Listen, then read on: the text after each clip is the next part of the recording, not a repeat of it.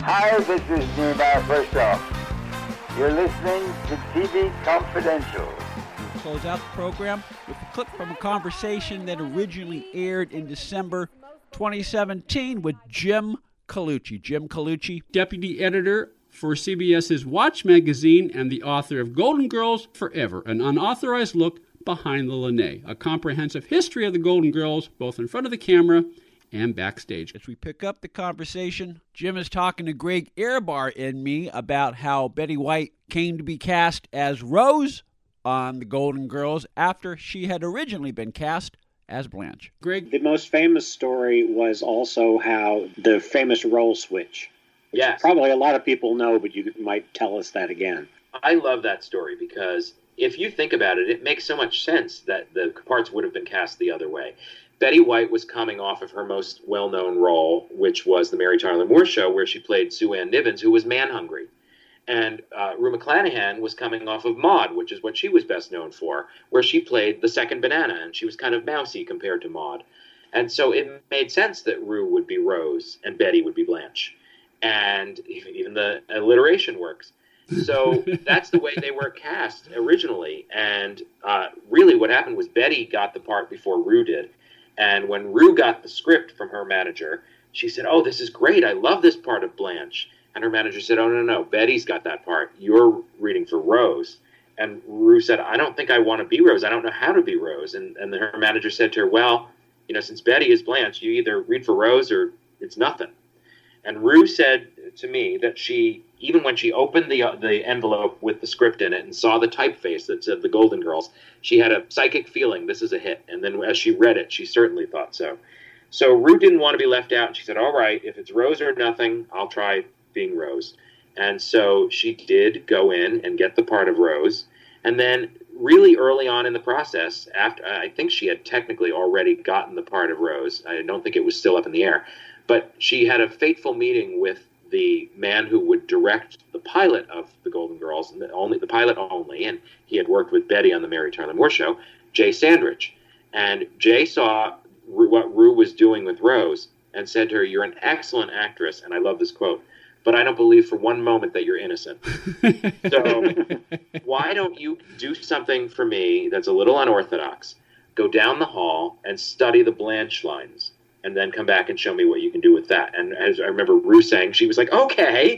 She was very excited to do that. So she did. She went down the hall, studied the Blanche lines, which she probably already had in her heart, and came back, and Jay was convinced, "Oh, you're Blanche." And then they had to break the news to Betty. And, here Betty was kind of ostensibly, they didn't have B yet. So Betty was their big star, and now they had to tell the big star, "We're pulling a switcheroo on you, and we hope you're okay with it." And Betty was nervous about being Rose because she had never played that kind before, a kind of character. She hadn't played naive and wide-eyed and innocent and sometimes kind of stupid. And she wasn't sure how to do it. And she does credit Jake Sandrich with telling her how to do it, which is, she said, basically, he said, "You should never look like you're in on the joke. Just kind of empty out the wisdom out of your eyes." And she said that was kind of her key to doing it. So eventually, luckily for us, Betty acquiesced, and the roles officially were switched. And I can't imagine it any other way. You mentioned, Rose was seen as stupid. I know you don't really mean it like that, because for a weekly show to work, there's no rooting interest in a quote-unquote stupid character. Rose kind of walked to the beat of her own drum like Gracie Allen. She kind of, there's a logic that may not have made sense to the rest of the world, but it made sense to Rose. I kind of do mean stupid. I do think you could be a stupid character and have the audience root for you if you're good-hearted. Yeah. And I do think that the original intent of Rose was that she'd be naive and, yes, walk to her own beat and not stupid. But I think the reason I use the word stupid is because as the series went on, the jokes really crossed the line into Rose is stupid. And I still enjoyed them. So I think there are moments where, yes, we want to say Rose is just naive, but there are moments where you watch the show and you say, "Okay, no, that's just stupid."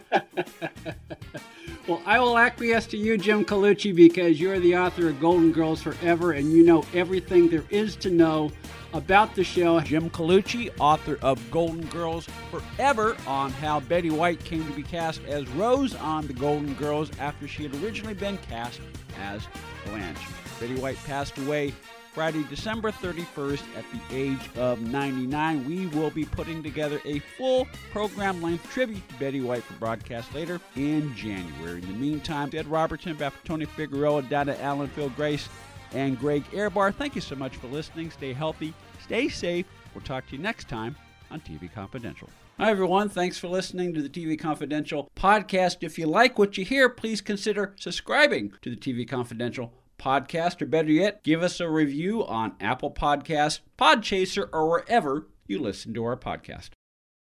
Be part of our conversation. If you like what you hear, have thoughts on this week's program, or have an idea for a future edition of TV Confidential, we'd love to hear from you. You can email us at talk@tvconfidential.net, talk@tvconfidential.net. You can also message us at facebook.com/TV Confidential, x.com/TV Confidential, or at TV Confidential on Instagram. And if you're listening to us on the TV Confidential podcast, please be sure to hit the subscribe button. This portion of TV Confidential is brought to us by our friends at Front Porch Realty, the community of realtors in the Northern Bay area of California that is committed to finding the solution that is best for their clients. Whether you're a first-time home buyer or looking to sell or lease your property in Northern California, call Karen Strain at 415-886-7411 or visit frontporchrealtygroup.com for more information on how they can help you.